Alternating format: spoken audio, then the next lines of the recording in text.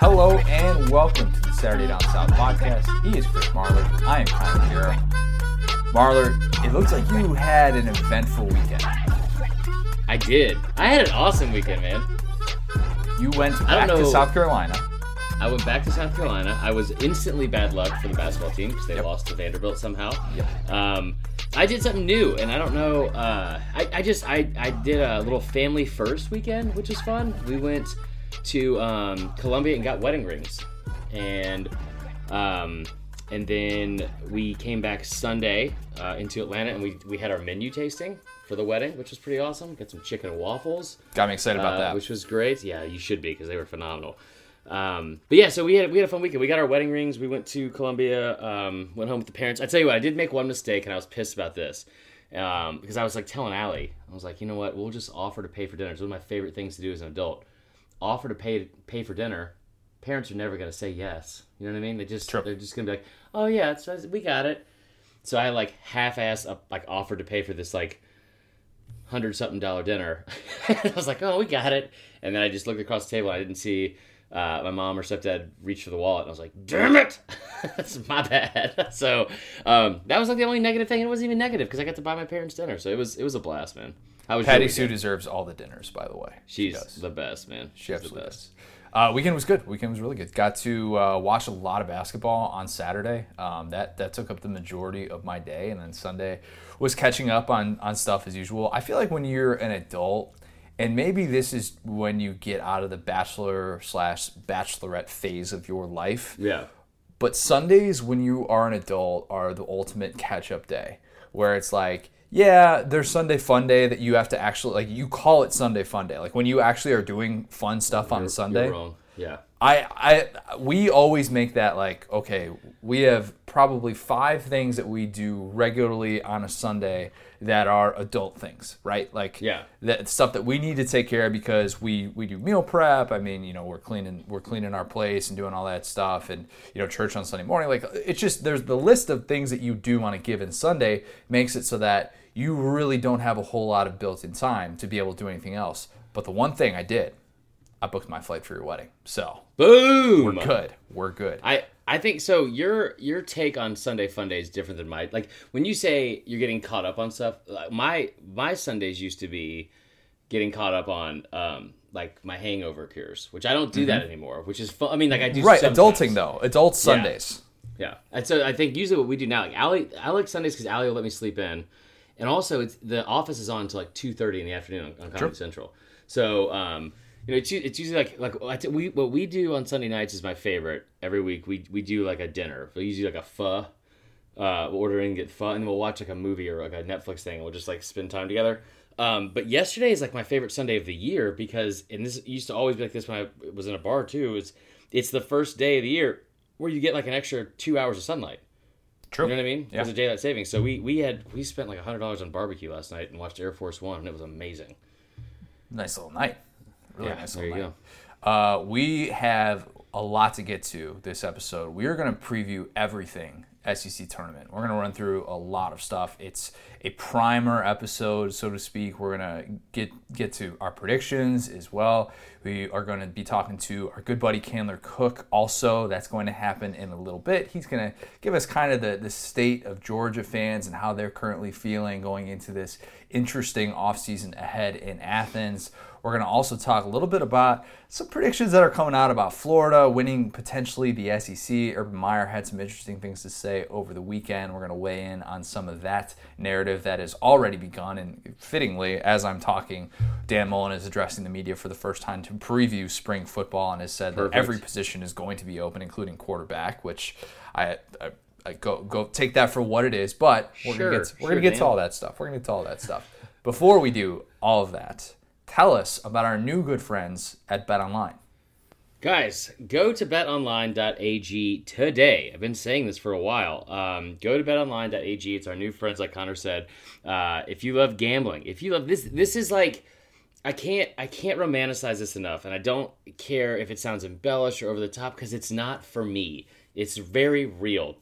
I have an absolute love for this time of season because you have baseball starting, you have SEC spring football starting. It's a great time of year.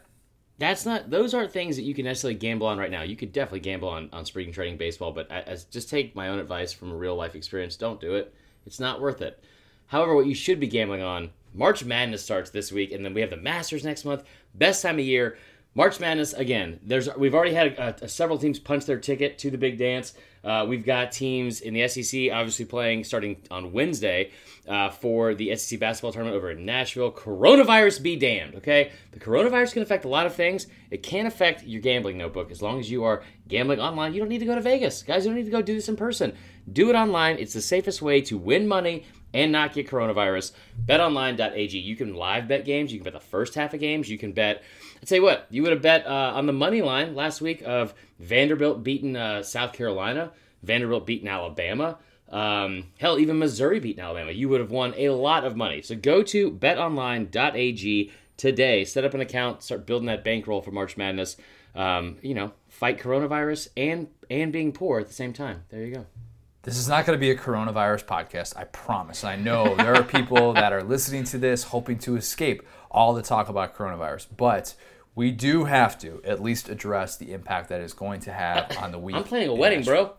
It is a big deal. Yeah. We have people coming from California and Oregon. This is a real thing. This is a real thing, and there are a lot of people that I think right now are treating this like, okay, they're comparing it to the flu and all that, but in sports we are seeing a legitimate impact. There's big tennis tournaments being canceled. There's soccer games that are being played in empty stadiums. There's concern from the NCAA that the Final Four is going to be played in an empty stadium. And right now, as of 2 o'clock on Monday afternoon, there are no immediate plans to change anything with the SEC tournament in its current construction. They're not going to change the time of the games or anything like that.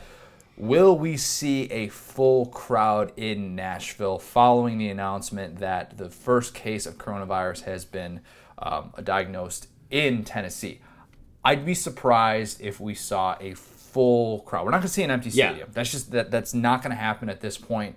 I'd be surprised if that happened. But it seems TBN's going to travel no matter what. Yeah, there are certain teams and fan bases that are going to travel no matter what. And the good news about this game being played, this tournament rather being played in Nashville, is the fact that basically like 11 of the 14 SEC teams are within driving distance. Flying is obviously the big thing that has been holding people back with all of this fear of what's been going on. And so, with the exception of Florida, LSU, and A&M, everybody can pretty much make the drive to Nashville if they choose to do so. But I think that it's reasonable to expect that attendance is still going to be down this week. It's inevitable. I'm gonna be the bad guy, and I'll say it.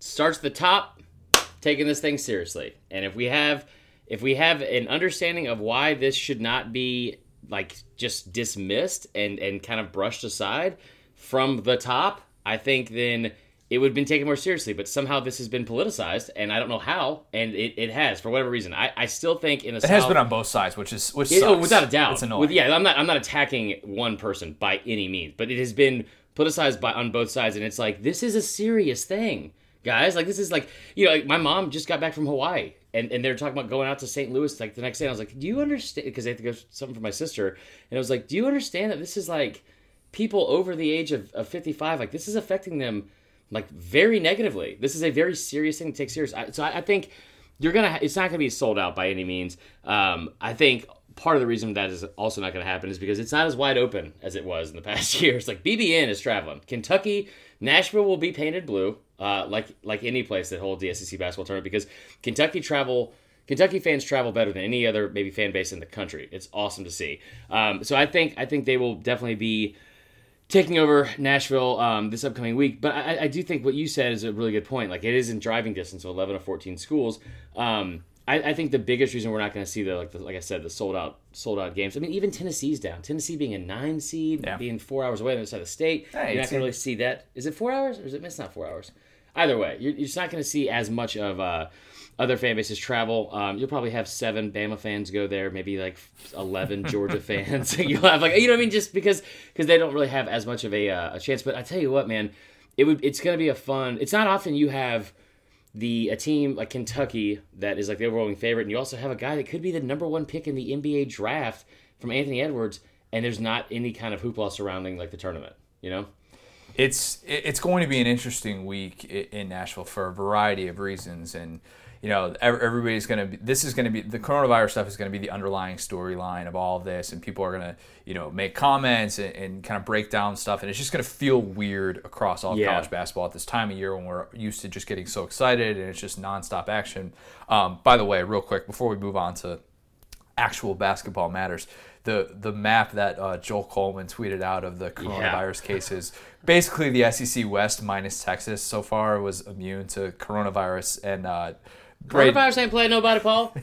Braden Fehoko, the LSU defensive tackle, former LSU defensive tackle, had the tweet that said coronavirus would fold due to an SEC West schedule. Yeah, that's... The numbers don't lie. The numbers don't lie. The numbers do not lie. Yeah. There are so many questions I have this week. Just a ton of questions from the top down, really.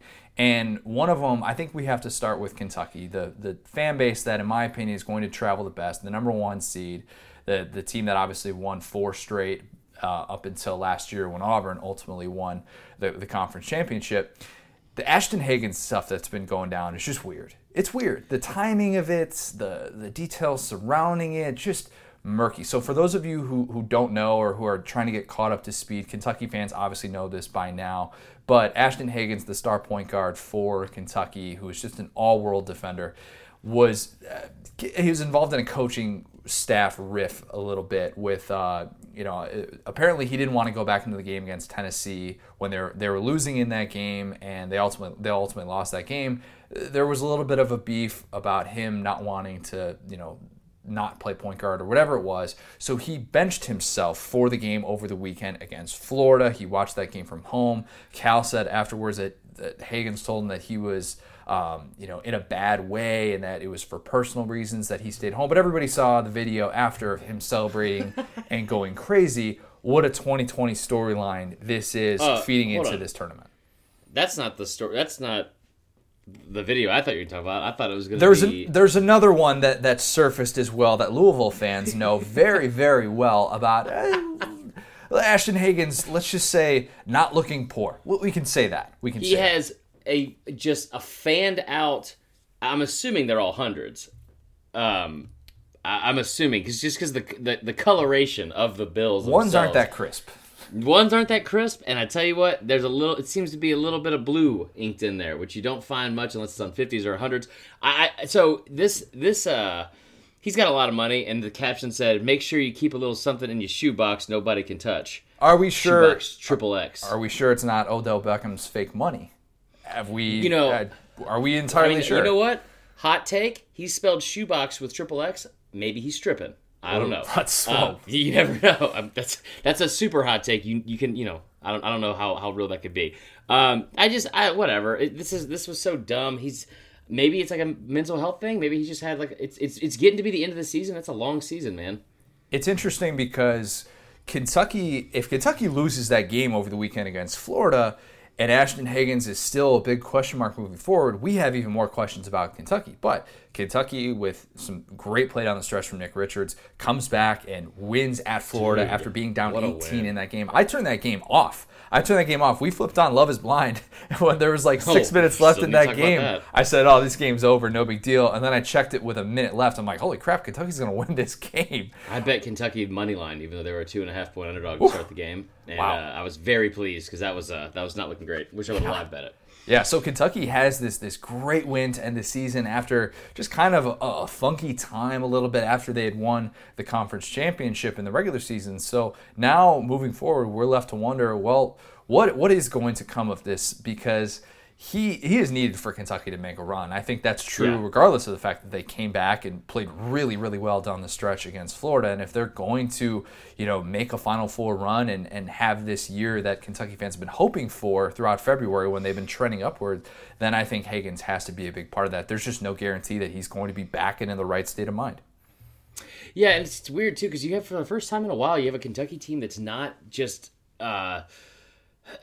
laden with young freshman players. I mean, you've got a Kentucky team that has a little bit more, I would say a lot more experience in comparison to the years they usually have. And I don't know. I'm a little bit, I'd be concerned. I'm not concerned about the video because I don't think that's that big of a deal. I think in this day and age, you just have, if this was the first time I had seen a college athlete flash several $1,000s, then I'd be concerned. I mean, they got Will Wade on record saying that he was, like, they got all that. Like, if they didn't make anything of that. You're saying it, not me. I'm just saying. It wouldn't be received as well if I said facts like that out loud.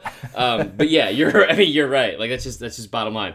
I don't think that part is anything to super be concerned with. What I would be concerned with if you're a Kentucky fan is, wanting to go into, like, we've talked about this, like, the past several years in a row. It's like where they start hitting stride late. And I know they had the loss last week at home. Not a great look. But when you're going into this part of the year, it seems like one thing we can always bank on is Kentucky seems to hit stride right at this time of the year. Like, they win a lot of games late. How many SEC championship games, or how many SEC regular season championships have they won? More in the last 5 years or a decade. It's just crazy. More that's on one hand. That's what. Right. Exactly. And so I would be concerned with that standpoint, because you want to have as much continuity with your team and how well they're playing together as much as possible. But I will say, without them, I don't think they can make a deep run, sure. But without them winning in Gainesville, that was huge. That was very big. Very, very big. That also kept Florida had an 18-point lead. They would have been a 4 seed if they won that game. Florida would have been a 4 seed, would have had the double bye had they won that game, but ultimately that went to Mississippi State, who, ironically enough, Mississippi State, according to the projections from Joe Lunardi, is one of the next 4 out, which would tend to lead you to think that they need to win a couple of games. Yeah. But the issue is that, they're now with this double bye, and they actually probably wish that they were in Florida's spot to be able to win multiple games, and instead they would have to, to win 2 games, they would have to beat Kentucky in the semifinals. So, speaking of Florida, Mike White coaching for his job is a storyline that we've talked about a little bit. That was one of the things that I thought I knew about SEC basketball a few weeks ago. And, after you blow an 18-point lead at Kentucky, these things tend to come up again. There's already a petition going on change.org, of course, to get him fired. Jeff Goodman came out and called Florida the most disappointing team in college basketball.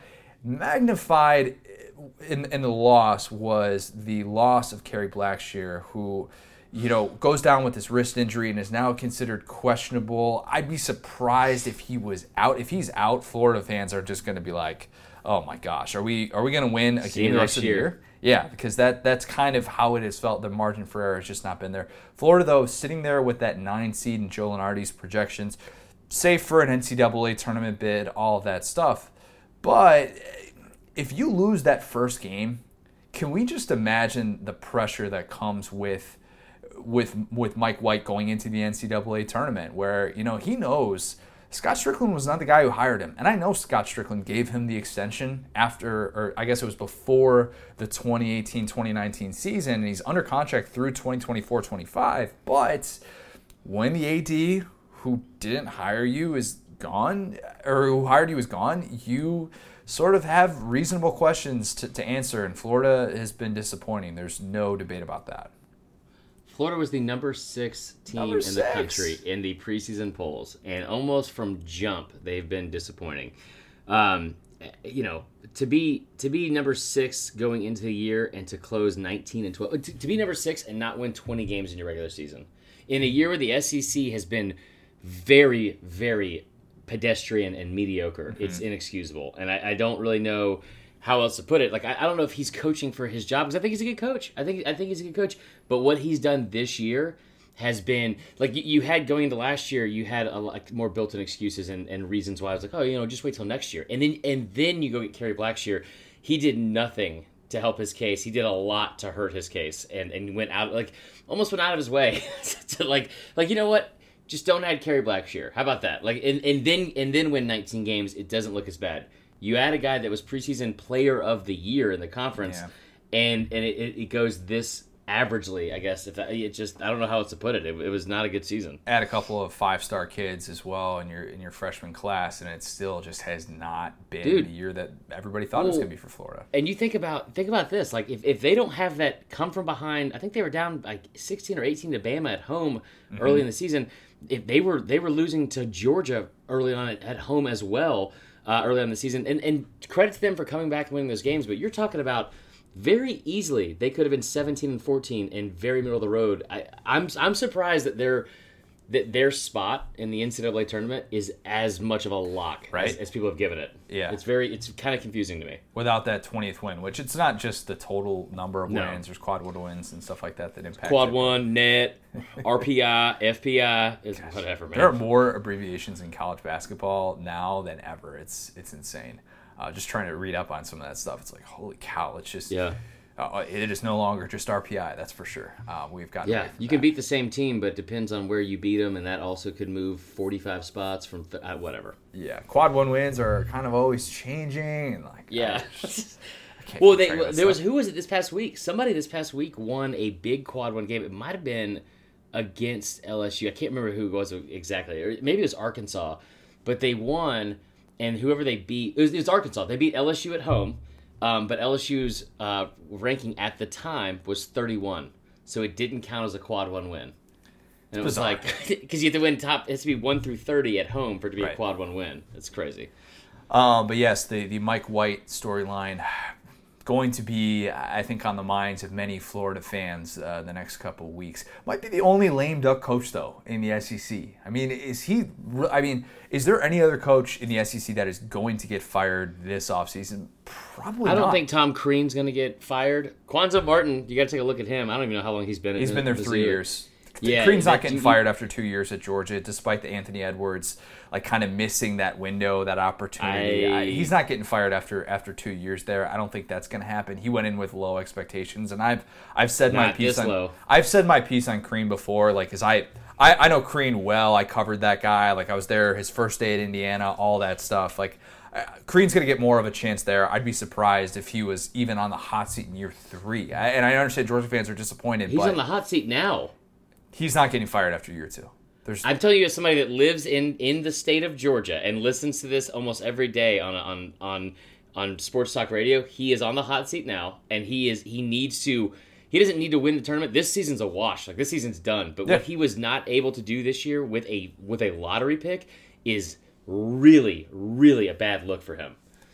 Do we want to do a wager? He'll be gone by next year. $20. Okay, so by next year, meaning he won't have a year 4. Mm-mm. Okay, so $20 There's no way. $20 bet. Do we want to do a beard bet on this? Absolutely not. Why not? Okay, I am the only one that is willing to go out there and put my beard on the line for the sake of this You just learned basketball the past 2 weeks. Whoa. That is all right. That is not true. I have learned more about basketball. I have known about Tom. That is true. I've known about Tom Crean for the past 14, 15 years. If you don't know that and that's all well and good, but if you don't know that Tom Crean's on the hot seat, I'm telling you, as somebody that lives in this state and hears it every day. But to say that he's on the hot seat means that he's going to be gone this year. He could theoretically go into next year. Will Muschamp's been Malzahn's been on the hot seat since 1988, and he was born on the hot seat. I'm pretty sure it was an old Gladys Knight song. Was it really? No. Well, this is something that you could actually make up, and I would have no idea. We should do a game of fake Southern sayings and see how many we could pass as right. That'd be fun. And I would be the test. The Michael. Yeah, well, you do the test thing, the Michael Scott thing. It's it is hotter than a cricket on a crawdad, or what the hell he said. It's Dink and Flicka. Yeah. The SEC tournament has no shortage of teams on the bubble. A handful who I think directly on the bubble is Mississippi State because of what we've seen from projections like Joe Lunardi's, where, as we said, next 4 outs. I tend to think that really does not bode well, and you got to really impress, because all of these, when the mid-major teams that have automatic bids locked up, if they, teams like Gonzaga don't win their conference tournament, stuff that makes an impact. Gonzaga, that conference isn't even that bad, all things considered. I don't know if you know. Winthrop won. Did Winthrop? They won. Okay, they won. I do know that. There we go. I tried to live bet that when they were down 22-7, and Vegas already was one step ahead of me, and they were like, all right, well, they win by more than 3.5. And I was like, what the hell was the original line if they're down by 15 and you're still telling me I'm not getting points? Anyway, but the people, the teams that are going to steal bids, and I don't think it's going to happen in the whatever Mountain West or Western Conference, whatever the one Gonzaga's in. I can't remember right now. But that's actually a pretty, BYU's definitely getting in. Gonzaga obviously is getting in, but maybe a 1 seed, probably should be a 1 seed. But I think that it's a little bit different in terms of the fact that, like, in the past, you'd see a Dayton be like an 11 seed, right? And maybe steal a bid somehow. Those teams could be 1 seeds this year. I just wonder how much the committee is going to overcompensate for like conferences like the Big 12, the Pac-12, and the Big 10, and those teams that don't win their conference tournament, because those are probably the best 3. I mean, the ACC is good. Is it as good as only projected to have 5 teams in the field this year? Right. Which down year for the ACC. Yeah. Yeah, I wonder, but when you look at that conference pecking order, it's the inverse of football. The SEC is at the very bottom when it comes to like which teams I think are going to get the most teams in from the Power 5 conferences. Yeah, that is reality right now. Mississippi State is one of those teams that wants to see a bunch of chalk over the weekend because they probably, like, even if they beat Florida, they probably still need to win against Kentucky to get in. That would be the way to make sure that there's no questions, but would definitely need to beat Florida to make it. This is an incredible way you put that. I really like that. I think my favorite thing you've ever said on the podcast. They want to see a lot of chalk this weekend. It was just so. I've said that before. Smooth and subtle. I know you have. I'm saying that in this. I got goosebumps right now. Right. It's just tucking gamble. Give me more goosebumps. Mississippi State is a team that you're right. They are in the next 4 out. I want to, like, before looking at the actual bracket for the SEC, because there's going to be a lot that has to do with where each team is lined up. For instance, Bama got, I'm not just saying this because growing up a Bama fan, they got a pretty tough draw this week. When they all they had to do was win their last 4 games. So they had teams like Mizzou, A&M, and Vandy on the schedule. They lost 3 of 4 to those aforementioned teams, which is mind-blowing. They somehow didn't, they lost by 19 to Mizzou. They didn't slip to 10 in the rankings because Arkansas lost at A&M, right? So when you look at this, like, I want to, without looking at the bracket, think like Mississippi State's a team I think could win the SEC basketball tournament this year. I think they're good enough. I think they're dangerous enough to make a run in the tournament. That top half of the bracket, I think those are the best 2 teams right now. I think those are the best 2 teams in the conference, Mississippi State and Kentucky. They're playing the best basketball. I don't think Auburn and LSU away from home are very good basketball teams. Agreed, and I'll get to more of that later. Yeah, but the bottom half of the bracket is like anybody could win that. That's a very good draw if you're in the bottom half. South Carolina sitting there at the number 6 seed. Beat Vandy, South Carolina. Beat Vandy. That's all you have to do, probably, to at least give yourself a favorable chance this weekend. And instead, that didn't happen. And now South Carolina's NCAA tournament hopes are hanging by a thread. They need to win at least 2 games to make it to the semifinals. And remember when I bragged on them on the road? That they were the only other team in the SEC that had a winning road record. They were 6-3. They finished 6-6. And this is coming from you, who is currently wearing a South Carolina hat right now. So that's true. Yeah. And a are, Dr. Pepper shirt, Roll Tide. You are a big South Carolina fan. Is that a Dr. Pepper chest pass shirt? Chest pass? What does that mean? The chest pass at SEC championship. I've been practicing in the backyard. Something about spring that gets me in the sports mood. But South Carolina right now, I mean, you're just kicking yourself if you're a Gamecock fan. Shout out to Chris Phillips, who, man, it's rough right now. It is rough for him. Yeah. I watched some of those videos and I'm just like, man, that's just a kick to the nuts when you absolutely. Dude, we were in Columbia, in downtown Columbia, getting that, like, going ring shopping, and it was just, it's one of those things like just I thought they would beat Bama. I thought they would beat Bama on the road because when Petty was out, and they couldn't do it then. And I tell you what, man, it's just surprising to me that they weren't able, like with a Frank Martin team especially, I'm surprised they weren't better on the road. Yeah, to close out the year. Arkansas, the 11th seed, the double, what do you want to call it? The double play-in game. I don't even know what we call that first round. Have we come up with a proper name for that? With now, Arkansas is 19-12. 19-12, same record as Florida, but struggled obviously in SEC play. Probably needs to win 3 games in order to make it to the NCAA tournament. Maybe not even that. I was just on Arkansas radio on Hit That Line and talking about, they've pretty much said, yeah, they're going to need to go all the way at this point to make it into the field. And whether or not that's true, it seems very unlikely, given what we've seen from Arkansas, that they are capable of that type of run. You just do not see teams that are sitting there with 5 games potentially to play make a run like that. It's impossible to do 5 games in 5 days to win. It just Georgia. You get 2008. Isaiah Joe back. You get that 2000. Well, hey, and a repeat of 2008. This could be when they're playing through the tornado stuff at the Georgia Dome, and Georgia wins that improbable SEC Coronado. tournament. we don't call it that Coronado virus. too soon. Hey, maybe Arkansas is all of a sudden that team. I don't know, but it seems pretty unlikely. If there's any team in that group of 4 that could do it, it's Arkansas. Mason Jones, it blows my mind. Fire. Yeah. Mason Jones, not catching fire. He's been on fire for most of the season. Like he's been incredible. I think in conference player in his last 10 games, he's averaged 27 points a game or something like that. It's nuts. Yeah, the 11 through 14 in the SEC. I feel like we try and say this in a given year, but I feel like it actually is a lot more interesting than usual just because of the aforementioned Mason Jones. You've got Anthony Edwards in that game and 14 seed Vandy that is on fire right now. I mean, goodness, 2 in a row. Arkansas is good enough to get to the semifinals, and they have the best draw to get to the semifinals out of any other team. Better draw than Tennessee, which is sitting there at the 8th seed. They've got the 8-9 matchup with Bama. Had a chance to close the regular season with wins against Florida, Kentucky, and Auburn, and then they went out and got waxed by Auburn, and Samir Dowdy, I think, just scored another bucket.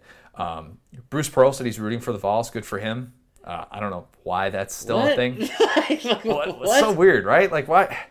If you're Bruce Pearl, I think you should just kind of take a back seat on all matters, like all Tennessee allegiance at this point. Yeah.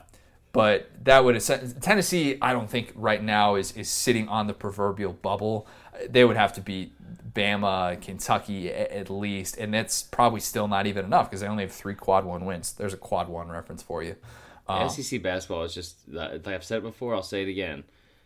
Just a team that was probably preseason had lofty expectations and then ends the year as a 1 seed in the NIT. Just a tradition unlike any other. Yeah, that is kind of the story for Tennessee. At the same time, though, I am not necessarily selling my SEC hoop stock. We talked last year a lot about how we felt that the future of SEC basketball was bright. And a lot of that had to do with the coaches that were put in place and, stuff that happened in the offseason, I think, only helped that. Rick Barnes turning down UCLA, Buzz Williams coming to A&M. I think the job that Eric Musselman has done at Arkansas at least bodes well for the future, despite the struggles that they've had in SEC play. He's sitting there with the number 7 recruiting class in the country right now, too, which has Arkansas fans very, very excited. Yeah. I think the coaching is at an elite level, and I think that right now, if you're going to build a case for why the SEC is going to be good moving forward and that this is just kind of a down year, I think it kind of starts and stops with something like that. Yeah, I agree.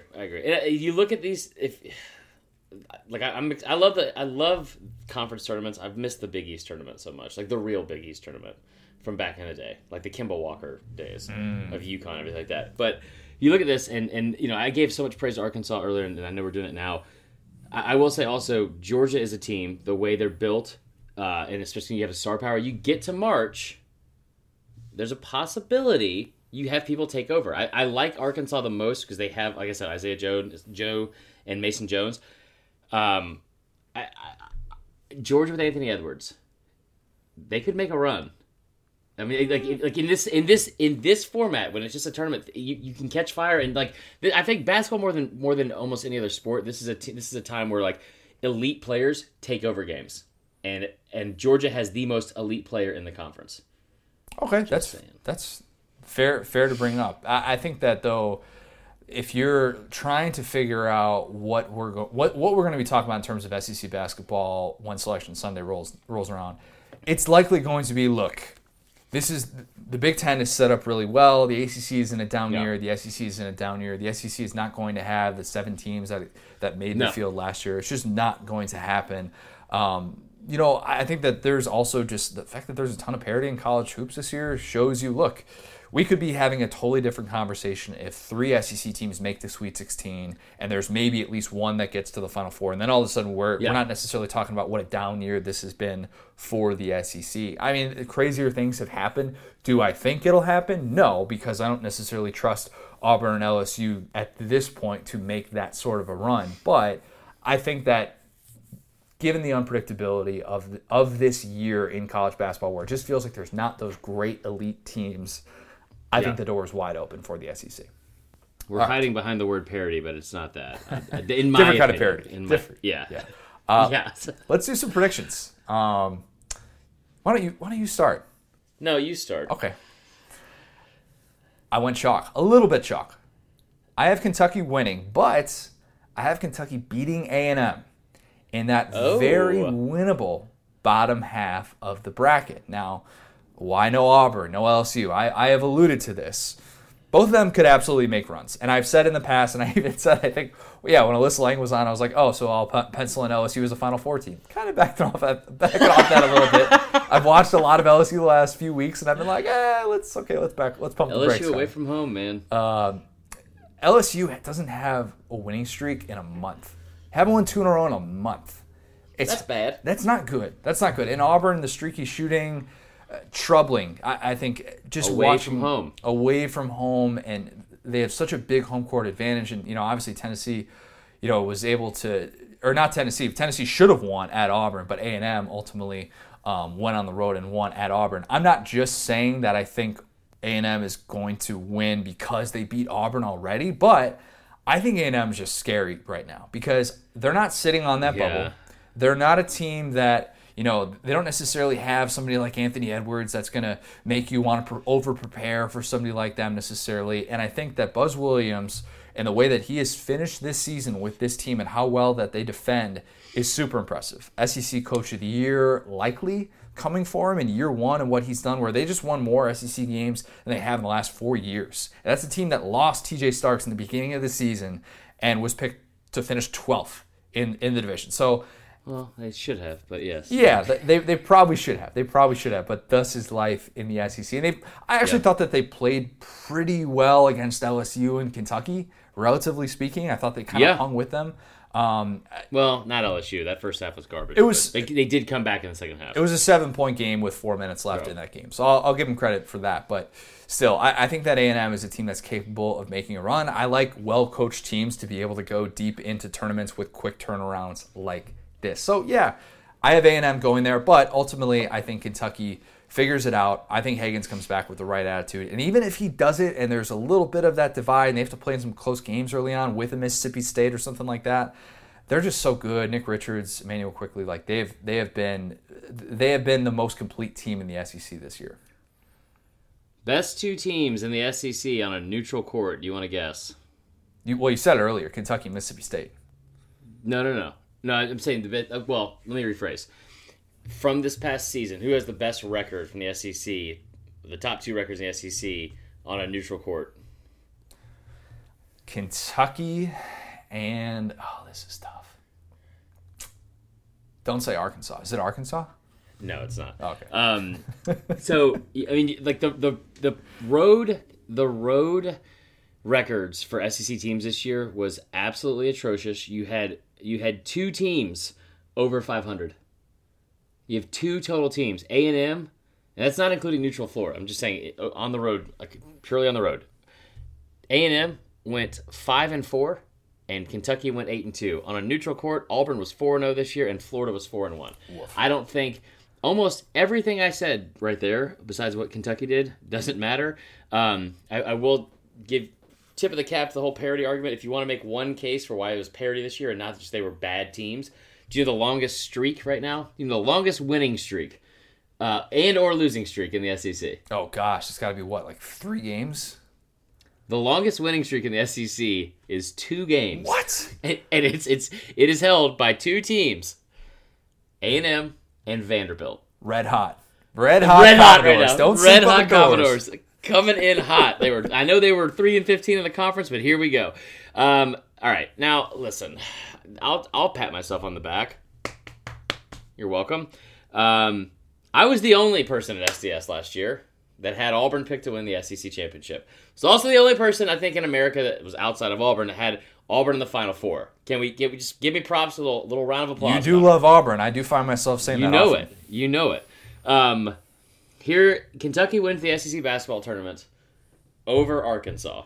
Arkansas is going to make a run. Arkansas will beat Vandy. They will beat South Carolina. They will beat LSU. LSU is the most overrated 3 seed in this conference tournament, I think, in the history of the conference tournament. Holy cow. And if this game was being played at LSU, LSU could maybe win it all. I don't know. But I hate the brand of basketball they've been playing over the past 10 games. They had lost 6 of their last 9. There you go. Nice. Going into this weekend. And then smack Georgia, but yeah. And then smack Georgia, without a doubt. But I do think I think Georgia wins, and I think Arkansas wins on Wednesday. I'm excited for those games. Kentucky gets to the finals.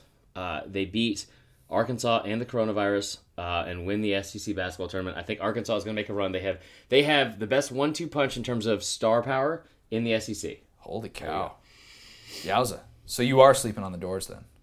I'm very much so sleeping on the doors. You can call me Jack from Titanic. I'm sleeping on the door. Oh, man. All right, let's talk a little pigskin here. Now, spring football is starting up. We're excited. I made my prediction. You looked at me like I didn't make my prediction. You gave me a look right now that was just terrified. What was that? I thought we had an interview. Yeah, we got an interview. We got an interview with Candler in roughly 5-6 minutes. We'll get to. Well, let's talk a little Florida stuff first, though. We're going to talk a lot of Georgia stuff. So we're going to balance it out by talking some Florida stuff. That's how we're going to do things. Florida is the pick to win the SEC. I think is going to continue to get momentum, not just the SEC East, but to win the entire SEC. Urban Meyer, who of course biggest Florida fan in the world, as we have found out these last couple of years. Came out and predicted that the Gators he said that the Gators are going to win the SEC and make the playoff. Earlier in the offseason, Jacob Copeland, the Florida receiver, made that prediction as well. So much, and Danny Cannell even came out right after Jake Fromm declared for the NFL draft and said, Florida is winning the SEC East in 2020. Book it. A lot of people are on board with this. You know what's crazy, though? Florida hasn't even been the preseason SEC East pick since 2010. So in the post-Urban Meyer era, they have not been picked to win the division in the preseason, which is wild. That's not crazy at all. I think it's kind of wild that we're talking about a 10-year stretch in a program that has been in the last 30 years one of the 10 best in college football. Last 30 years as a whole? In the last 30 years, yes. So they have 8 SEC football championships overall in the history of, and 6 of those were won from 92 to what? Or I'm sorry, 93 to 98? Right. 99? I don't remember. Anyway, I could be wrong. So this is going to continue to pick up steam for sure. The schedule does set up well because Ole Miss on the road, you get new look LSU at home. I remember being there for that 2018 game, and an LSU team that still actually was really good that year ultimately could not overcome Florida in the swamp. My guess, I think that Florida gets the second most votes to win the SEC behind Bama at media days. Oh, really? I think Bama will get the most votes. I'll do a beard bet on that. Let's go. All right, what's the bet? On that. What's the bet? Georgia has the second most. I mean, Georgia has the most in the East.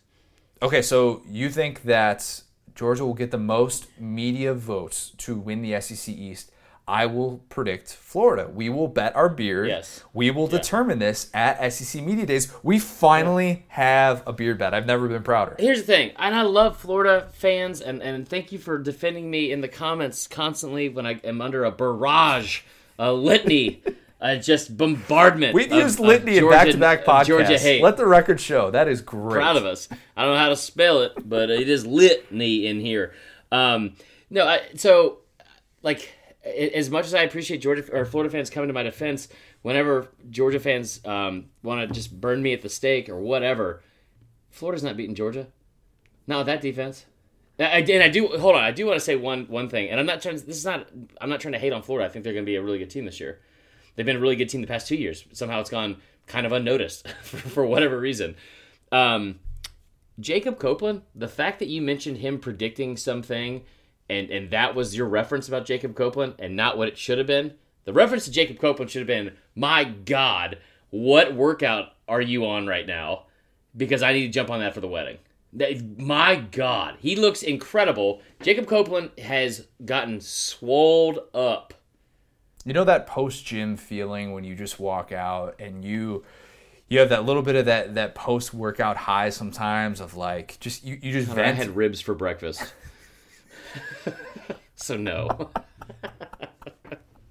I was going to say I feel like that's what Jacob Copeland had, but he's not the only one that has come out and predicting this. And to be clear, predicting that Florida is going to win the division ahead of Georgia is different than somebody coming out and saying right now that Florida is going to win. No. I'm just saying because a lot of stuff can change from the time that media day starts to the time that the cocktail party rolls around. I mean, that is a fair thing to make. We're going to know a lot more about both of these teams. Are you going to predict Florida over Georgia? That's a good question. And it's one that I've gone back and forth on a lot. I think now that I've got this beard bet in place, I mean, I might be trending in that direction, but I can be talked out of it. I want to see how things play out. It'd be really good for my brand and social media following if you could predict Florida to win. Because I'm predicting Georgia to win, not because I'm hedging or because I'm just trying to be nice and predict that Georgia. We're hedging as a podcast. Because I'm not trying to hedge anything. I'm just trying to predict that I think Georgia's going to win, and I know that there's a lot of Georgia fans that are going to roll their eyes because they think, no, surely not. Chris said something nice about Georgia. He definitely doesn't mean it. What the F ever. I'm predicting Georgia to win the SEC now. Not SEC, I'm sorry, SEC East now. I would love for you to pick Florida to win. You know what's funny is if somebody actually looked at that prediction, and if that proved to be true, where we come around this time in early November. They would say I was lying. Well, what I'd be saying is like, people would look at your bio and be like, "Oh, Marler's from Georgia. Of course, he's going to pick Georgia to win that game," knowing that you're a Bama fan. And they would look at my bio, and I live in Orlando, and they'd be like, "Oh, of course, he's from Florida. He's predicting Florida to win that game," not knowing that neither of us don't have the rooting interest. Whoever just the patron saint of Georgia message boards is, I don't know who that person would be. Then that person would come out of the woodwork and make sure everyone knew that Marler hates Georgia apparently and would never pick them to do anything good. So that like you would be saved. I would not be. I would still be burned at the stake. I'm just going to agree with everything that Urban Meyer says and trust that everything he says is 100% accurate, and I have no reason to doubt it, right? That's fair, yeah. No more comments from me. On that fine note, let's go to our interview with Candler Cook. He is going to talk about a lot of things Georgia. It was great to be able to really get to know him over the course of the last year. He was so nice to be able to have us out to his suite for the Georgia-Mizzou game. We got to tag along with him as well for the SEC Championship. A lot of fun getting to meet Candler and his buddies this past year. So let's get to our interview with Candler Cook. We're now excited to be joined by a very special guest. It is our good buddy, Candler Cook. Candler, you're not just a Georgia fan who goes to every game, but as we talked about the last time that you came on, you're a former Georgia walk-on who essentially did the 21st century version of the Rudy thing. I mean, you bleed red and black a little bit more, so I got to start with this. It's the offseason, which means, like most Georgia fans, the expectations are high. Have you talked yourself into Georgia winning a national championship in 2020? That's a great question. I definitely think it's a possibility. I think they have really about as good of a shot as they've had so far under Kirby Smart, but there are just so many variables that still need to play out. It's hard to tell what's going to happen with Georgia's offense. I feel like the defense is much more of a known commodity, but there's still a lot of work that needs to be done on offense. And as we saw last year, anything can happen on any given day. For the most part, Georgia played somewhat consistently, but then you look at the game against South Carolina where we turned it over 4 times and got upset. So, even with all the preparation that goes in on the off season, they still have to execute every game and, make sure that they navigate the schedule with it at most one loss to try to put themselves in a good position to make the playoff. You mentioned the variables here and the questions on offense. I think Georgia fans have talked themselves into the combination of Jamie Newman and Todd Monken with this new offense and even Matt Luke coming in and replacing Sam Pittman. What are your thoughts kind of right now on the state of this new offense going into 2020? I think it should be some positive change, and I think it should be reassuring that, if you look at how the offense performed last year, I don't think they're going to perform worse this year. You look at they had 5 games against ranked teams, and only one of those did they score more than 24 points. So, offensively it was kind of a struggle all season. So I think Matt Luke will do a good job. I mean, it's great when you can get someone with former head coaching experience to come in as an assistant. And I'm hoping they, open up the playbook a little bit, start throwing the ball downfield, let Jamie Newman, use his athleticism and run some. So I think there's a lot of potential there. We still have a lot of great O-linemen since they recruited that position so well. But it'll be interesting to see how Zamir White grows into being a starter. And I will say I do feel more confident about the receiving core than I did last year. Just with George Pickens, Dominic Blaylock, and Demetrius Robertson coming back, I feel like we finally have a little experience and aren't quite as green at that position. All right, so fill in the blank here. Jake Fromm going to the NFL was what? I think that was a tough decision, but probably not the right call for him. I know he's a competitor and obviously has a lot of belief in himself, which probably led to him wanting to test himself at the next level. And, I definitely think he'll get a look. It definitely remains to be seen whether he'll become, a starter in the NFL. But it was just tough to see a guy who has won a lot to go out on such a rough note. Last season it was really the exact same struggles every single game, and it just seemed like whether it was injuries at receiver or just him, just kind of being erratic with his passes, that was just a tough note to go on. Like you look at his accuracy numbers from his freshman and sophomore year, and they were pretty impressive. And then really there was a 6-game stretch last year where he never even completed 50% of his passes in a single game. So it was a tough note to go out on. But that being said, he brought a lot of good memories for Georgia fans, 3 great seasons, 3 SEC East titles and a playoff appearance. So you definitely wish him nothing but the best, but I think that timing could be tough just because if you look at in the preseason last year, some people were forecasting he may be a late first round, early second round pick, and that's not really what you're hearing anymore. So I felt that if he had come back one more year, maybe he could have worked his way back into that conversation.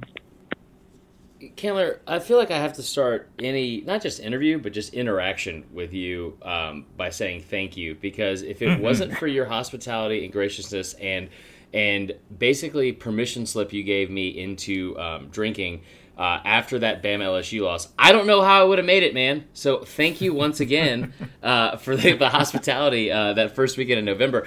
My question is kind of piggybacking off the Jake Fromm thing. Jamie Newman is a guy that it's sparked some of the most I would say, I guess maybe heated or passionate debates, like especially on social media of is this guy going to live up to the hype that you've heard from some, Pro Football Focus having him like the number 3 returning quarterback in the country, or is he a guy that only played in the ACC? What are your thoughts on Jamie Newman? Is he a guy that could be a difference maker in a way that Jake Fromm maybe couldn't moving forward with the Dawgs? I think he can be, but I can't say for certain that he will be. He's still somewhat young as a starter. I mean, he only has 1 full season of starting experience, and like you mentioned, it was against ACC competition. At times he looked great. He did turn the ball over a decent amount. I think he definitely has the ability to be a game changer. If you look at, the running backs, the offensive line that he has, there should be opportunities to throw the ball downfield and some, one-on-one coverages that he can take advantage of, but we have to actually execute and do that. So I think he has all the tools to, and it's hard to say for sure whether he will, but I definitely think it's possible that he, makes the next step and helps the team just win those extra 1 or 2 more games that would help get them to their goals. Georgia fans are in such a unique position. I don't think there's really any comparison for them in terms of college football because they have this combination of the 1980 thing with the number 1 recruiting classes that continue to come in. And it's very unique because I think that's what sets it apart from a Notre Dame and a Michigan who, they have championship droughts and all that stuff, but they're not bringing in number 1 recruiting classes like Georgia is. On a scale of 1 to 10 in terms of angst, where do you find yourself at right now? For me personally, I try not to stress out too much about it. I would say maybe a 4, but I think the average Georgia fan may be at a 6 or 7, only because it can be tough to year after year keep knocking on the door but not break through. It would be different if the program went through lulls where, for years and years we've just been winning 6 or 7 games, but it seems like for a while, I mean, even back to, under Mark Rich, so really for like 20 years now, Georgia has been knocking at the door, very close, and sometimes they'll break through and occasionally get like an SEC title, but still a national title has eluded them. So I think there's a little bit of angst, but there's also a lot of belief. You mentioned recruiting. In the SEC, it's always important to win in recruiting, and I was actually pretty blown away when I saw this, but it was an article that walked through every school's recruiting expenses by year, and the most recent year they had data for was 2018. Georgia spent 40% more than every other school in America. The second closest was Alabama. And so if you're spending that much more money on recruiting, you really should be delivering with number one recruiting classes. So I think there's a lot of things. It's the recruiting, it's the money going into the program. There are a lot of reasons why Georgia fans feel like, this team has every opportunity to get over the hump. So, now or soon, it's really time to do that. Follow-up question on that, Candler. On a scale of 1 to 10 in terms of angst, where do you find yourself as a Georgia fan with me right now? And I hope it is also dissimilar than what most Georgia fans also feel towards me. No, I would say it's very low.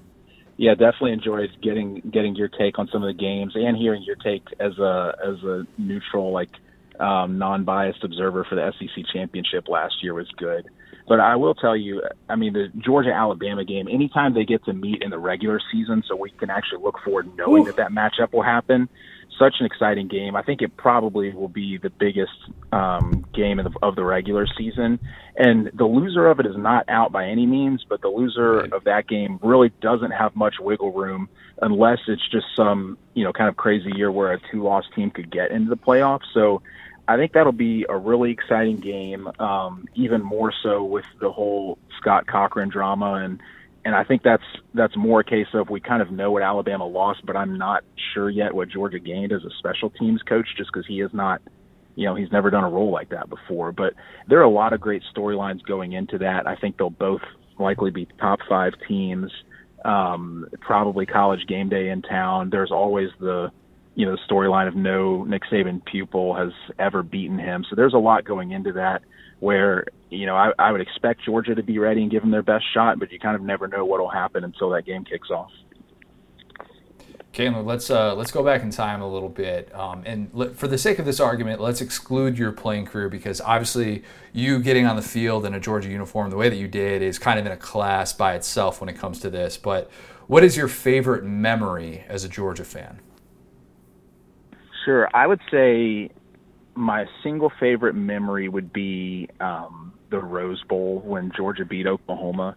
It was just such a wild game where, everyone, most of the Georgia fans I was sitting with had written us off because Baker Mayfield and that offense were just dominant. And then to come from behind 17 and win that game was just really special. There were a lot that season. The road trip to Notre Dame with all the Georgia fans in the stands was pretty incredible. And then getting revenge on Auburn in the SEC championship was good, but I think the Rose Bowl that year takes the cake.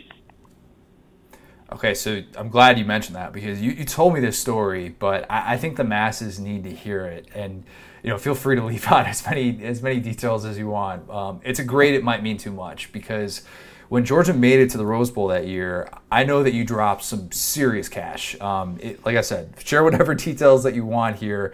What was the number that you were like, all right, this is ultimately what we're going to spend on this experience? And what was the number that you were willing to go up to make sure that you got the full Rose Bowl experience? Sure. Yeah, I knew that was just such a great venue to take in a game and really wanted to go to it. And, I was on my laptop the second that the playoff committee announced the seeding because we didn't know for sure if Georgia would be the 3 or the 4 seed. And was ready to book it immediately. And so I ended up paying $800 a ticket to fly Spirit with 2 layovers to get out to LA.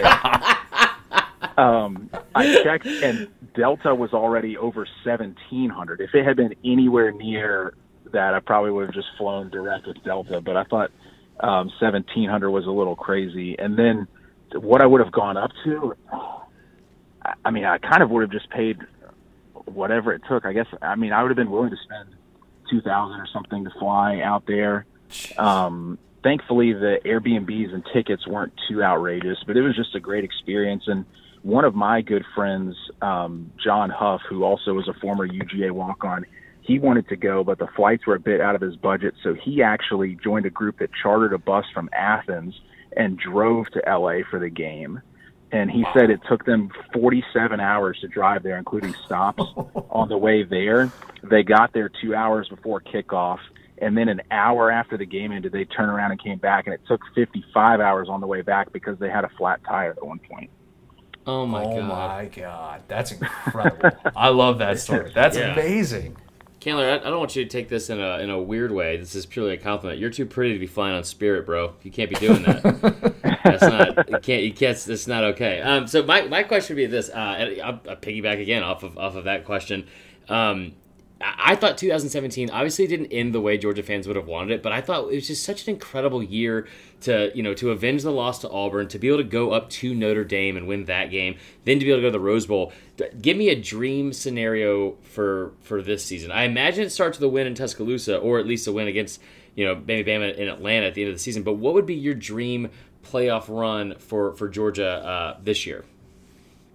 Sure. I would say, one, it has to start around defense, because that's for Georgia this season, that's going to be the backbone of the team. They're returning 9 starters off the number 1 scoring defense. So I think that they should be able to keep us in any game. And then I would say really what would make the season a dream is if the offense starts clicking, the new coordinators are dialing up some plays that can confuse people. And I think if Georgia were to win in Tuscaloosa, even if it's, just a last second nail biter where they didn't even necessarily look like the best team, just any win in that game will really skyrocket the expectations even further. But I also think it's very, very important for Georgia to beat Florida and stay ahead of them in the East, because hypothetically, if they win every other game but lose to Florida, they might not even play in the SEC championship. And so I think that it's going to be very important to stay ahead of them. And then, in all likelihood, I think Georgia may be getting a rematch against Alabama in the SEC championship. I think what LSU did last year was pretty special, but I see them taking somewhat of a step back. I don't think they'll be a bad team, but I could see something like 10-3 this year. And Auburn will always be around. I'm not sure if they're quite ready to go over the hump and put together, a consistent 12-game good season where it's not a seesaw back and forth like we saw at times last year. And so I think, there's a chance in order to make the playoff that Georgia may have to beat Alabama twice, or at least go 1-1 against them in the 2 matchups. But beyond that, I mean, really the only thing that would make it better than 2017 season would be if they actually get over the hump and do win a national title. And I wouldn't be surprised to see Clemson and Ohio State taking up 2 of those playoff spots again. So I think it could be, a great matchup for Georgia to go against Justin Fields in Ohio State, just with him obviously being a former Georgia quarterback. Although I think it could be great for Georgia to play Clemson. That's kind of becoming a rivalry again, with them playing 6 times over a 12-year period. So I wouldn't mind getting to play them more often too. Yeah, it's growing up, man. That's some of those best games between Clemson and Georgia were a little bit before my time, but that's still one of my favorite rivalries. It's just, it's 81 miles apart. It's just, it seems like awesome, like a no-brainer sometimes. But that game in September in Tuscaloosa, people forget the last 3 times Georgia has gone to Tuscaloosa. I think the total points that they've been separated by is by 6 points, and Georgia's won the last 2. So anyway, the next question I have for you is, I said last year I thought Richard LeCounte was going to be a guy that at the start of the season, maybe not all conference or preseason all conference, but at the end of the year would definitely have played his way into that. I was a little bit off. I thought he had a good season, but I was a little bit off in that prediction. I will say I think Nakobe Dean is going to be a household name in all around the country by the end of this season. Give me a guy that is maybe not hasn't really blown up yet, but is going to be a star for Georgia by the end of next season. I think Jamari Sawyer on the offensive line. He's a redshirt sophomore, spent time behind, some of the best tackles and guards in the country, and he's a really versatile guy. From what I'm hearing so far, he's going to be the starting right tackle, and he's a guy that people were really excited about. He was a 5-star recruit out of high school, and he's just hasn't really gotten to see the field that much. He got 2 starts due to some injuries last year, so I think he'll make a difference. I think Zamir White is really going to step up and be a star for Georgia. Georgia usually has at least 1 or 2 great running backs each year, and he's in line to see a huge increase in the amount of touches that he gets. So I think he'll be someone to also look forward to. And then I'll also say, of the freshmen that Georgia signed, I really can't wait to see Darnell Washington take the field. He was the number 1 tight end in the country, and you can't teach 6'8". So I mean, I really don't know what kind of defenders are going to be able to battle him for jump balls if we do decide to throw to him some downfield. I think that would be exciting to see. Candler, your guy Mark Richt, he has had a tough month, I think, on social media. He posted that picture of his hot dog with the beans and the ketchup. It looked like vomit on a plate. It looked disgusting. Do you have any good stories of Richt that you witnessed firsthand, like maybe him chugging milk mid practice or something like that? Sure, I've got one. The 2011 season, my senior year, was really kind of an interesting one because we were coming off of the worst season that Georgia's had, still the worst they've had since '96. So not a great season. There was a lot of pressure on him. And then we had 2 top 10 matchups in a row to start the season between Boise State and then South Carolina. Lost both of those close. And so the pressure on him was immense. He may have even been one loss away from getting let go at the time. But we actually went on a 10-game winning streak to win the East and get to the SEC championship. Well, my favorite memory would be after the Kentucky game where we clinched the East. For some reason, everyone was jumping up and down, and some of the guys started spraying water on the ground. And Coach Richt just ran, got a full head of steam, and just dove across the floor and ended up skidding so hard that he hit a table at the end and bruised some of his ribs. But you could just tell that it was like a weight was lifted off of his shoulders, that had just turned from a season where people were ready to let him go to all of a sudden people are saying, wow, this is potentially a top 10 team and they could really be building for next year. I love it. That's really good. Do you have skepticism about Kirby, or do you believe that he's ultimately going to be the guy that makes the 1980 joke stop? I think he is. He's definitely young, so he's going to have a lot more chances. And one thing that I think is that if we keep recruiting at this high of a level and keep putting ourselves in as many of these like SEC championship games and playoffs as we can, one of the times things are going to fall our way. Whether it takes, forcing an extra turnover or 2 on defense or whatever the case is. So if they keep plugging away, getting back, each year, if you get to the SEC championship with, 0 or 1 losses, well, that's a play into the playoffs. So if we keep getting back to those will eventually fall our way. So I definitely think he has all the tools in place, and he's going to have a lot of time to do it just with how young he is. So I think he is the guy. I can't say, for sure that it'll be this year, although I feel like they have as good of a chance as they've had the last few years. Well, I mean, yeah, those are all your words. Some of the same words that I've said too, Candler. I think yours will be received better than mine. It should be fun either way, man. It's going to be a fun season. I think, I personally think it at the very least that former assistant, Ofer against Saban. I think that at least changes. But let's get you out of here on 2-minute drill, and it's our rapid fire question and answer game. You've obviously played it before. You've heard it before. Are you ready to play? I am. All right, we've got 10 questions. This is not like the Bama-Auburn game from this year. We're not going to put an extra second on the clock, so we have 2 minutes on the clock. That is all you get. Here we go. First question, what is your go-to road trip snack? I'd say Chex Mix. Okay, I like that. I was really worried you were going to say milk, and we were going to have a problem, Candler. Okay, favorite Netflix show to binge watch now that it's technically, quote-unquote, the off-season? Trying to think. Some of my favorite ones aren't even on Netflix. I would say Justified. Oh, okay, that's a good show. It's a really good show. It's a strong answer. Okay, it's springtime, at least for today in Atlanta. It's good patio drinking weather. What's your favorite springtime beer? That's a good question. I'd say Sweetwater, just their 420. Okay, I like that. I always drink Sweetwater Blue, and then my fiance emasculates me for it, so it's a little bit different. That's a good one. Speaking of, go-to Girl Scout cookie. What's your favorite Girl Scout cookie? It's got to be Tagalongs. I think those are definitely the best. Amen. Yes. So I've never even been on the Tagalong hype train until this year. I'm a Samoa guy myself. I had no idea. They're pretty good. We got our first box. Anyway, next question. Bucket list concert. That's a good question. I'd say maybe Luke Bryan. Oh, okay. That's an answer that's not going to sit well with Marler if I know Marler. Chandler, I saw Luke Bryan 47 times in my time in Milledgeville. That's the only reason why. If I would have known, I should have invited you. If I would have known you then, I would have invited you down. Anyway, okay. So next question: bucket list sporting event. As a guy that's already been to the Rose Bowl, what's left in the bucket list sporting event for you?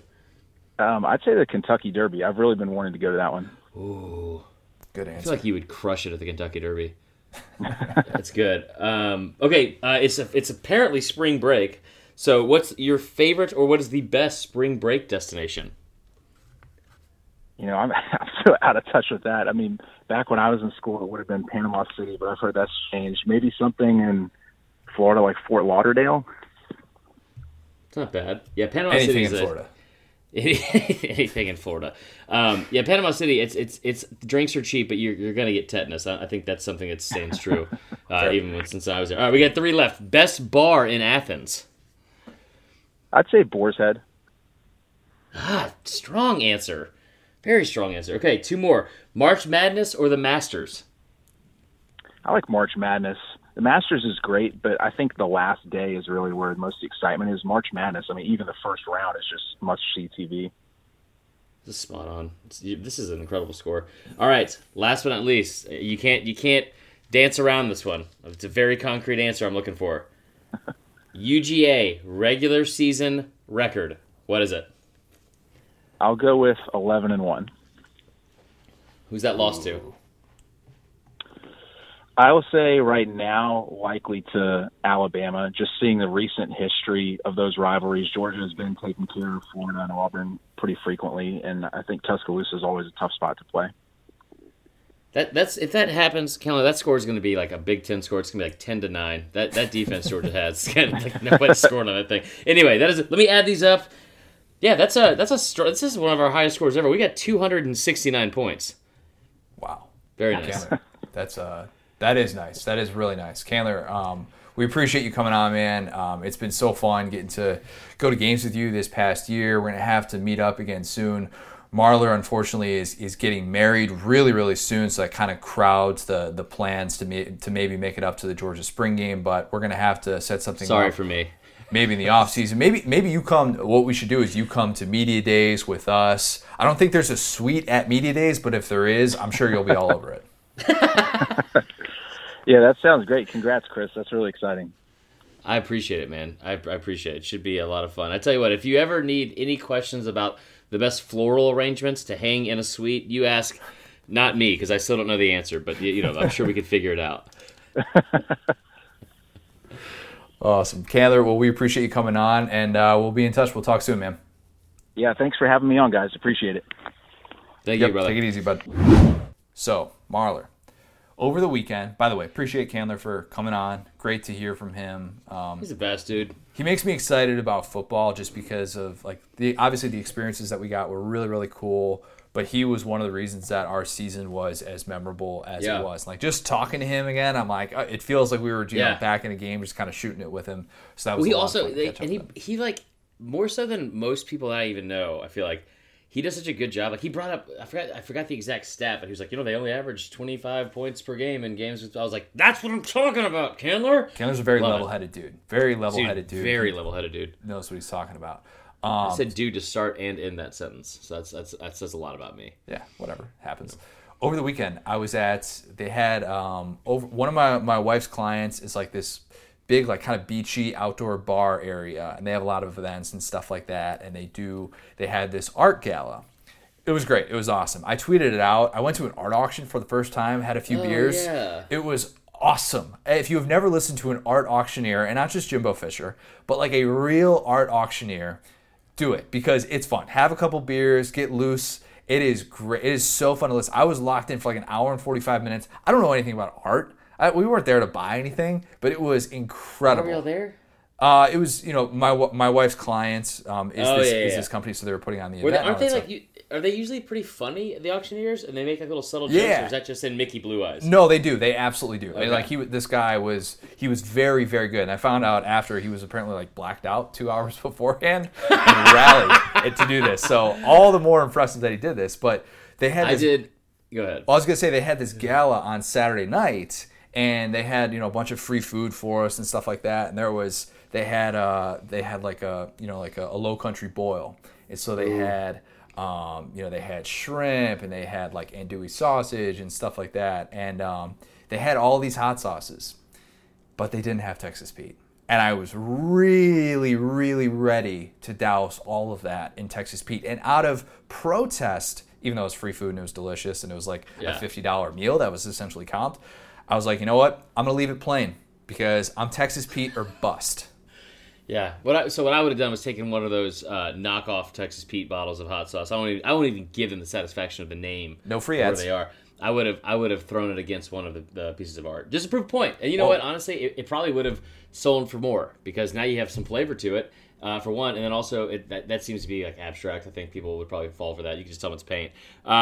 Also, hot take, Low Country Boil, most overrated Southern dish known to man. And I'll explain why later. But you set me up perfectly with a transition that I walked all over as usual. So let's get into Texas Pete. It's my favorite part of the podcast each and every week. Giving a shout out to our boys at Texas Pete. Now, I've told you a lot, of essential and useful things that you can do with Texas Pete. Now, here's one that you probably didn't know. Now, this past weekend, we were ring shopping. And I don't know if you know this or not, but Uncle Chris, still down, upwards of over 20 pounds now from the start of the year. Boy! I did not realize, regardless of all that my fingers, last place maybe to lose weight, and my ankles balloon like a pregnant woman. I don't know why. Regardless, got a ring stuck on my finger this past weekend at King's Jewelers in South Carolina. Had to use a little bit of handy-dandy resources. We reached into Allie's purse. She had a packet of Texas Pete. Squirted it on in there. Lubed it on up. Got the ring right off. Wait a minute. So you got a ring doused in Texas Pete. That is now, first off, when you say it like that, how beautiful does that sound? I mean, it sounds incredible. A little tip for anybody that deals with that, and I dealt with that on my wedding day, where I was like, am I ever going to be able to take this sucker off? It did not feel this tight. Hydration is key. No. Hydration is key. If you are dehydrated, you're traveling or something like that, your fingers are going to puff up a little bit more. You don't notice it until you actually have to wear a ring, but it makes a difference.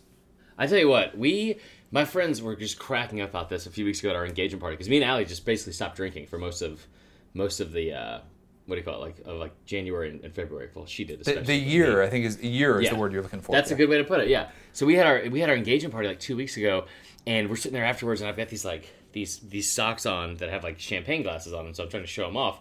And I was like, yeah, check out my socks. And then as soon as I looked up my shoes, it was like that scene from Billy Madison. My friends were like, goo!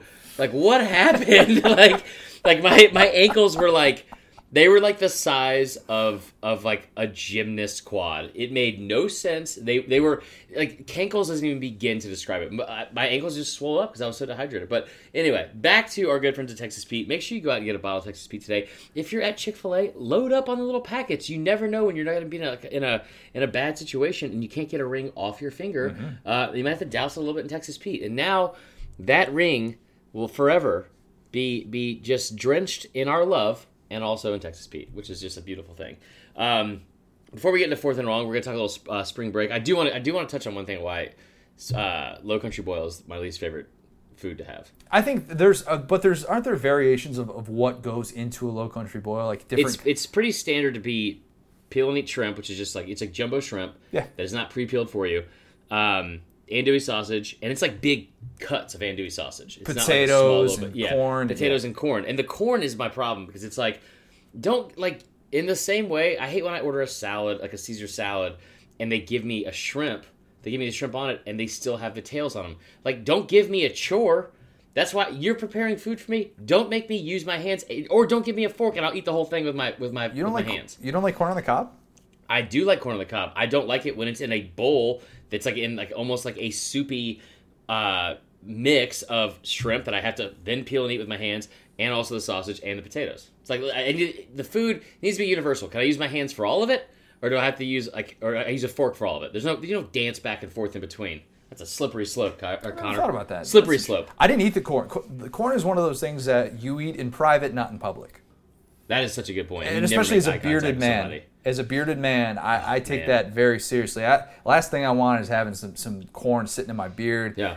Corn on the cob is delicious, but it is a very, very high risk low reward food to have in public. Also, and that's a good way. That's a very good way to put it. And also, it provides no nutritional value to your body. It really doesn't doesn't. break down in your body. No, that's a fact. Like we used to have a doctor coming to Houston's all the time. He's like, I don't like corn. There's no nutritional, added value to your body. And I was like, what? And he was like, he broke the whole thing down for me as I'd already eaten corn, so it was kind of messed up. But he brought it up then. But anyway, I will say, the quickest way for me to write a 1-star Yelp review about your establishment is to serve me a salad with shrimp tails still on the shrimp. Like I'll fight you in public. Weird move. It's Weird ridiculous. move. Yeah. All right, let's get into fourth and wrong. It is officially spring break, and I can tell already this won't be like most of our stories where I only have the crazy stories. I'm sure you've got some crazy spring break stories. Probably not. We'll see. We had one, and so this is going to be fun because I reached out and I kind of crowdsourced some of these because this may shock you. I don't remember fully all of my spring breaks, but I know there was a lot of people around that did. So I asked some of my friends, I was like, hey, remember when this happened? And there's some disconnect on how some of the stories went. My good buddy Kyle Price, give a shout out to him. He told me that I was wrong on a few of these stories, but I'm pretty sure I was pretty spot on. One of them involving me almost getting stabbed at a bar called Razzles in Daytona. But we'll get to that later. First question from our good friend Michaelin Crabtree. What's the worst/best spring break trip? You know what? We'll save it for the end because that's a really good question, Connor. Yeah, let's save it for the end. That is a good one. Yeah. So here you go. First question, which is from Drew Page. What would be the best SEC town to turn into an amazing spring break location? I'll bet you. I'd almost beard bet on what city I know you're going to say. Stark Vegas. Oh my God! I'll kill you. No, I'm kidding. Everybody wants to bet on college basketball. You go to the next best thing to Las Vegas, which is Stark Vegas, of course. No, this is tough, but It's not. Okay, you have an obvious answer in mind. I have an answer that I was leaning toward, but I don't think this place is necessarily spring break built, but I think there's a lot of room for it to improve. I think Baton Rouge would be a great place to spend spring break. I thought you were going to say Nashville. No. I would have lost my bet. Too crowded. Like Nashville has changed a lot to the point where now the idea of, my wife is dealing with this too, of every time she has a couple of bachelorette parties coming up in the next few months, and anytime anybody threw out the idea of Nashville, she's like, please no. Like stay as far away as possible. I'm not that guy, and as you will learn from this segment, which you already know, I tend to take a different route when it comes to spring break. So why not a place like Baton Rouge, a place that has good bars, or a place like Athens, a place that has good nightlife, and that ultimately is going to be the most important thing. Yeah, the beach stuff is great, but there's not like a ton of beach towns in the SEC to begin with, so you can't, like even Gainesville, you're still a good ways away from a beach or something like that. So that's a little bit of a tougher thing to spend. Okay, yeah, I'm shocked. I would have definitely thought you would have gone basic white girl mode and said Nashville. Nope. I mean, like, and you're spot on. I love that Lauren brought this up because I'd say 80% of white girls that are under the age of 28, if they have a bachelorette party, it's going to be in Nashville. It is absolutely going to be in Nashville. So I like that answer a lot. I was going to say Baton Rouge. Baton Rouge seems like the clear-cut answer for me. There's a casino in Baton Rouge. Mm-hmm. You're an hour and 10 minutes tops from New Orleans. You're 60 miles from the closest beach. You can get all sorts of things done. Or you can just pass out in the corner and just mouth breathe for hours after getting super drunk at a LSU baseball game. I don't know. I'm sure they're still drinking in Baton Rouge. I'm assuming if we went to Baton Rouge for a week, at least 23% of the time for me would be spent blowing spit bubbles in the corner because I was overserved. Or we could play Pop a Shot at Walk-Ons. God, that'd be awesome. I would love to do that. And then also go back to Harrah's because, I love me some Harrah's. Gosh, you did so well that first night. So well. That was so much fun. Okay, second question from Michael Simmons. Sunburn tips for people who deny they need sunscreen. Wear it, apply it often. You need it. Take it from this guy who is as pasty as they come. Sunscreen is needed for everyone, I think, right? Like, I don't know. Like, that just, by this point, you should be wearing sunscreen at some point on your face just because it's you don't want to look like an old, like leather saddle by the time you're 38. You know what I mean? Find the balance. Don't be the person that's applying it every 45 minutes. Like, nobody likes being around that person because they're just stressed out about it. If you're putting on sunscreen more often than you're going to the bathroom, you're probably doing it wrong. But put it on because, skin cancer sucks. Yeah, agreed. Also, so does sunburn. So This one was tough for me because I had, growing up, I was on a, I swam in the summers and was a swimmer. And so I was in the pool every day. And so we had, I was at the end of the year, I was just super tan. And I just kind of misconstrued that as thinking oh yeah, I just tan, I don't burn.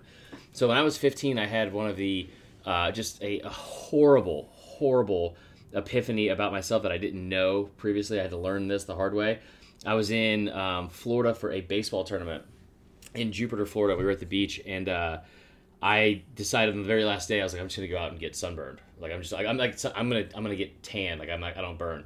So we were out from 10 a.m. to 5 p.m. and I didn't wear sunscreen at all. And in the last 30 minutes or last hour or so, I bought 0 SPF tanning oil and put that on me. Just to set the coat, I guess. I got I think it was first or second degree burns basically on my body because of how bad the sunburn was, and then I found out I was allergic to aloe, and I didn't know.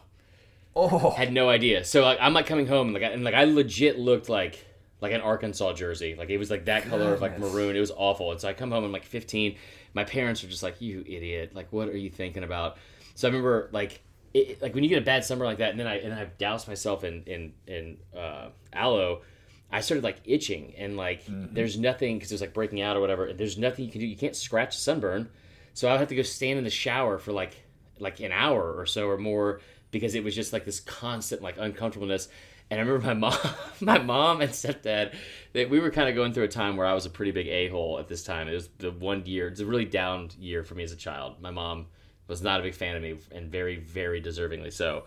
So I'm calling her, and she's on this business trip. I'm you need to come home right now. I cannot. I'm itchy everywhere. She's oh, because you got a sunburn? You want me to come home from a business trip because you got a bad sunburn? Probably not going to happen, Chris. So, to this day, Pastor Patty Sue still cracks up. Because it was at the time, I was you're such a jerk. I can't believe you're being so selfish. She's you're an idiot. What is wrong with you? And so, to this day, she'll be I'll call her, and I'm I need your help. She's do you have a sunburn? Something wrong? Do you need to come home right now? So shout out to Pastor Patty Sue. I bet if you did that now, I bet if you called, you're Mom, I got a really bad sunburn, and you call, you're Mom, you need to come to Atlanta, but take care of me. She'd jump in the car. She would, absolutely. Times have changed significantly. So the answer to 15-year-old Chris was an a-hole, though. Yeah, he didn't deserve it. The answer to that question, then, the best tip for people who deny that they need sunscreen is get sunburned once, really badly. Real bad. And it'll change your life. Happened to me in college, freshman year, little 500, little bike race, movie called Breaking Away. If you never heard of it, pretty big deal.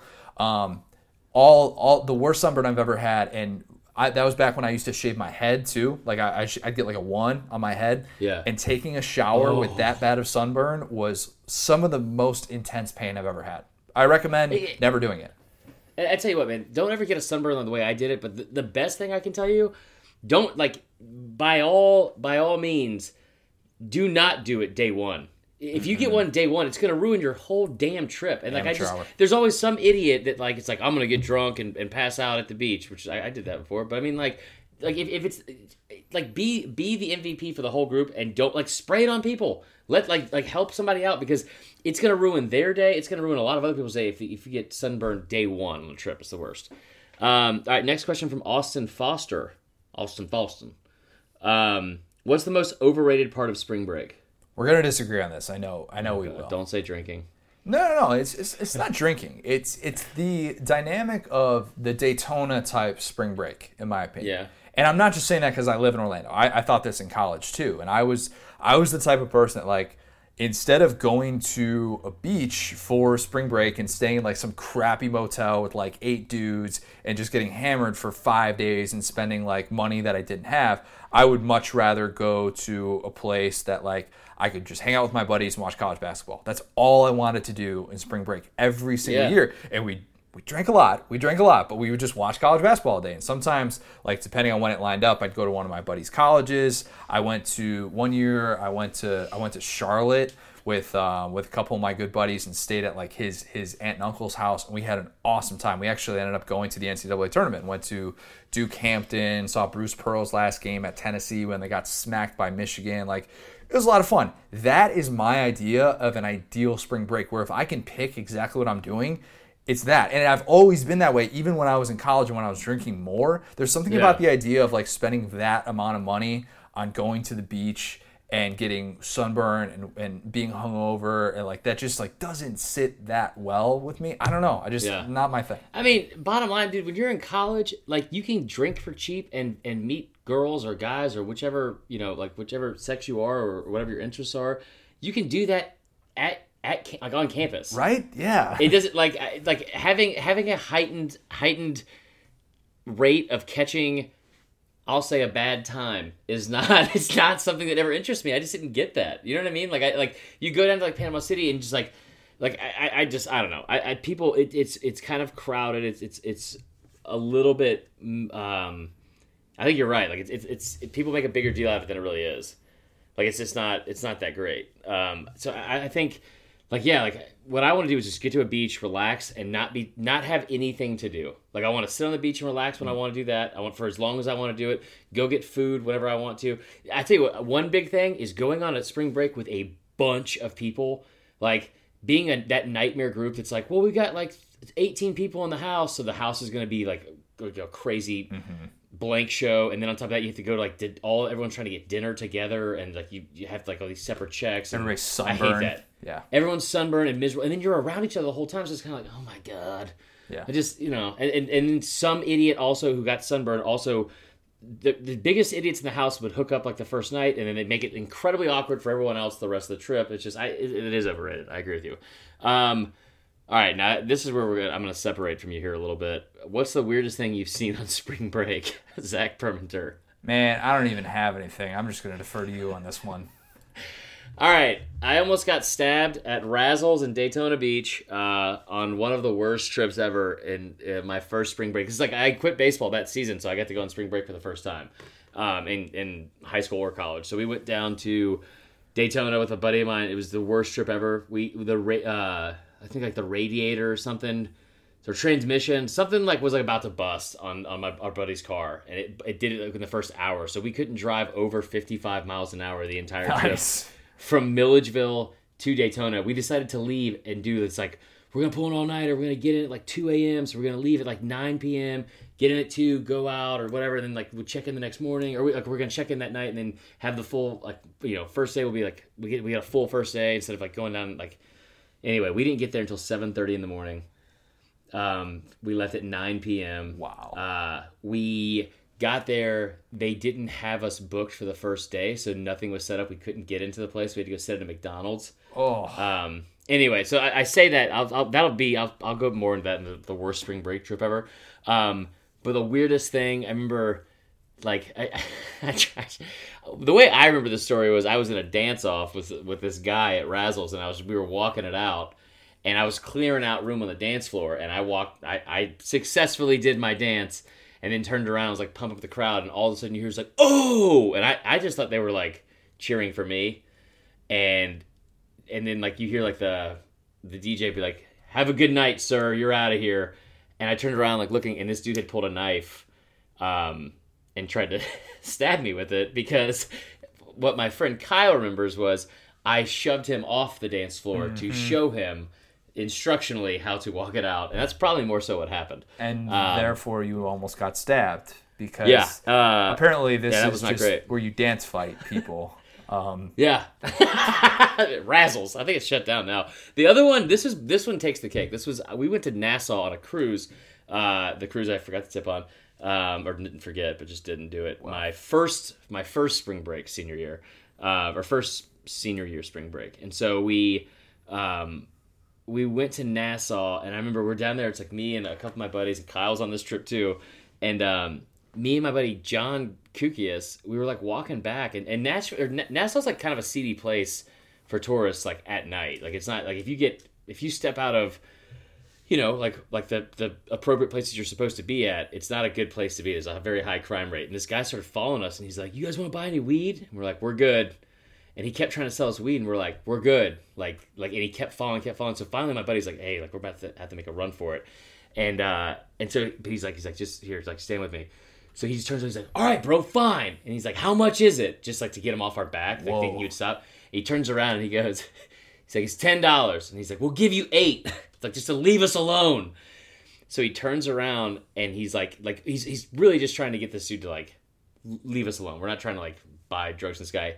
This dude reaches into his mouth, like into the corner of like under his teeth, like his like gum, like where you would have like a dip, pulls out drugs from his lip to give to us, and we were like, no, and just sprinted off, just like all the way back to the boat, on board to our room, shut the door, night over. We're like, we're good. We made it back safe. No one got stabbed or did drugs. So it was all in all, it was a great night. It was very uncomfortable. I mean, out of the mouth, like out of his mouth, Connor, out of his mouth. I was like, I didn't even know what drugs really looked like. I was like, I'm confident that's not correct. Like, I'm confident you're not supposed to be doing that. I mean, aren't you more likely to pull drugs out of your butt than your mouth? In prison, yes. It's a very good question. We're learning so much on the podcast today. Gosh. Last question, and we'll move on. I got a couple for here. What's the worst/best spring break trip you've ever been on? That is from Michaela Crabtree. Never really had a bad spring break. The time I got to go to Charlotte was awesome. I mean, one of the best weeks of my life. Ate barbecue all week. Went to NCAA tournament games. Golfed. Drank. It was incredible. Really relaxing. Road trip with two of my good buddies. It was great. It was so much fun. And also super cheap because we stayed at their beautiful house 10 miles outside of downtown Charlotte and didn't have to pay a thing for it. And it was great. It was awesome. I also got to sick brag, got to go to Portland my senior year of college to cover Indiana in the NCAA tournament, which was once in a lifetime type of experience to be able to go and to fly out there and cover a few games and, you know, sitting in press conferences with Rick Pitino and stuff like that. And that was when Shaka Smart was really big. So Indiana was playing against VCU. So, you know, just getting to do that from a professional standpoint, very different kind of spring break, was great. I've already shared my feelings about Portland and how, not my cup of tea. What? Did you go to Portland for something? That's what I just got finished saying. I wasn't listening. Yeah, thank you. That's fine. But yeah, so that like those were great. And I've had like other trips where, you know, like you go to your buddy's college. I went to Illinois State a couple times, and, you know, just watching college basketball and drinking games kind of all day, that type of stuff. But that's fun. Man. It's fun. It's great. I've never had a bad spring break. So again, I will defer to you. All right, so the 3 spring breaks I got to go in a row. So 2006, we went to Daytona. It was a nightmare from the beginning. That's where we had like the car issue, so it took us 9.5 hours to get there. We got there, couldn't get anyone to let us in. At the time, my dad was like, I'll sponsor your spring break, like I'll give you money, because like I just quit baseball. I didn't have like a job to save money. Like I was like living off of, I paid for my school at the start of the year, and then was just like trying to get by. Like my parents give me like my mom would give me $75 a week for groceries and everything. That's just what I lived off of, like $300 a month. So my dad was like, I'll take care of it. I'll send you like $200. And I was like, that's more than enough for spring break for me. Never did. Had $65 in the account or something like that because I was planning on this. We'd already paid for everything else. And then I'm just like, so I'm just eating like soup and like grilled cheese all week. And it was just awful. Like the whole trip was awful. Almost got stabbed, like I said. Couldn't go out at night. Couldn't do anything because I just didn't have any money. And there was just like this weird... It was just weird. The whole thing just kind of sucked. And then we also almost got arrested the first hour because my idiot friend was drinking. We were drinking on the beach, and we didn't know you couldn't drink on the beach, like in cans. Mm-hmm. So, and we were all underage. But I hadn't had a drink. I was like, I'm good. I'm just gonna enjoy the beach, blah blah blah. Like I was fine. Whoever it was put their beer like right next to my foot, and the cop calls me out, and I'm like, I'm not drinking, so I'm good. He's like, I want to see your ID right now. I was like, no. And then almost got in trouble for that. And it was just, he took all of our booze that we had just bought, like Yikes. Day 1, hour 1. It was awful. Let's see.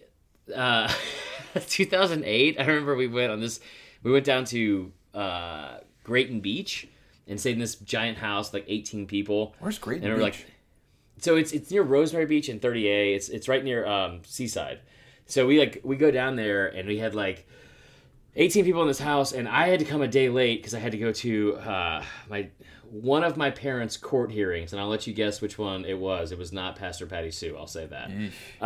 So I had to go to, I go down to this thing like a day late, and we're like ready to start going, and we go to the Red Bar, which is like this world famous bar. They close at 10 p.m. So it was like not just the whole thing just kind of sucked. Like there wasn't like a lot going on in that area.